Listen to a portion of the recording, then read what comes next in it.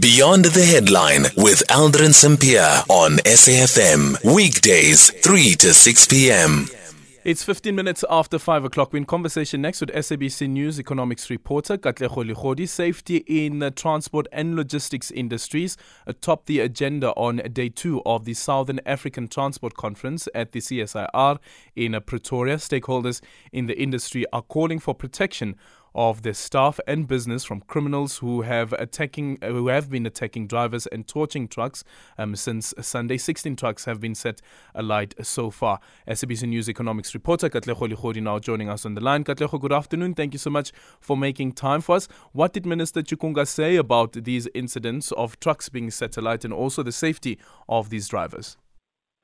Good afternoon, and as well. Well, Minister, just going on to condemn the incidents of violence, that's how it's termed them, that have played out. Katlego, if you can perhaps just see if you can move around there. The line isn't clear. Let's try again. So you're saying that the Minister was condemning these attacks? That's now, Aldrin. I was just saying that the Minister just taken to the podium to condemn what we've seen happen over time.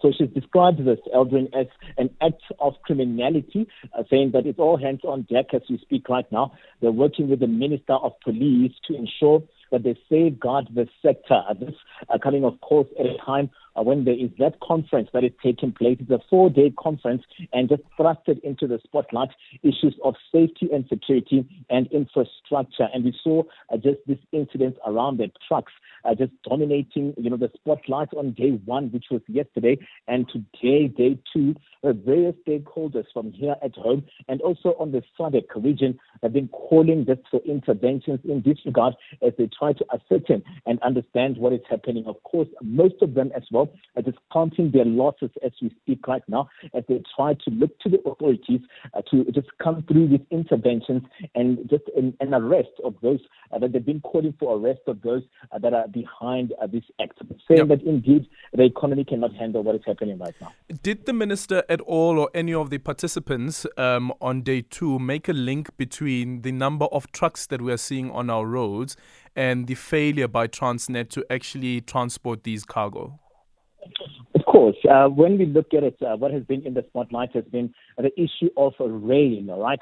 That is where we saw even the Minister yesterday saying that there's a bill that is before Parliament as we speak right now, this being the Economic Transport Regulatory bill that is before the NCOP and will move to the President, saying that that bill would ensure that there's regulation within the sector and would open the railway lines, where then would see the regulator coming through to intervene where the railways are concerned. We know very well that just the ineffectiveness of the railway sector has been a lot of these trucks just now being on the road, and most of the road players as well are saying that these interventions in ensuring that there's legislation that speaks to the safeguarding of the railway infrastructure would see then the lessening of those trucks that are on the road and just this moving of cargo and goods just moving to railway, and they're trying by all means to see a balance here in concerted efforts to ensure that these concerns that have been raised over time. Remember, there's a task team that was formed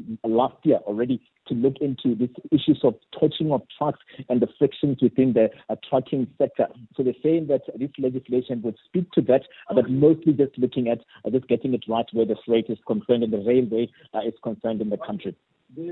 And the final one is the logistics around, for instance, especially when it comes to the trucks and traveling in between the different countries, especially traveling into the SADC region. Some concerns that have been raised around, for instance, the Komati Port border post, as well as one of the other border posts, that the Beitbridge border post as well. Did the Minister speak at all around what is being done there to ensure that there are no long queues? Because some truck drivers and owners of trucks have complained about the criminality as well while they are stuck in those queues. Yeah, most definitely. The Minister saying that this speaks to tariffs, right? It speaks to just the hurdles that are experienced at some of these borders, saying that this conference is one of those that would come through with solutions and interventions from the sector.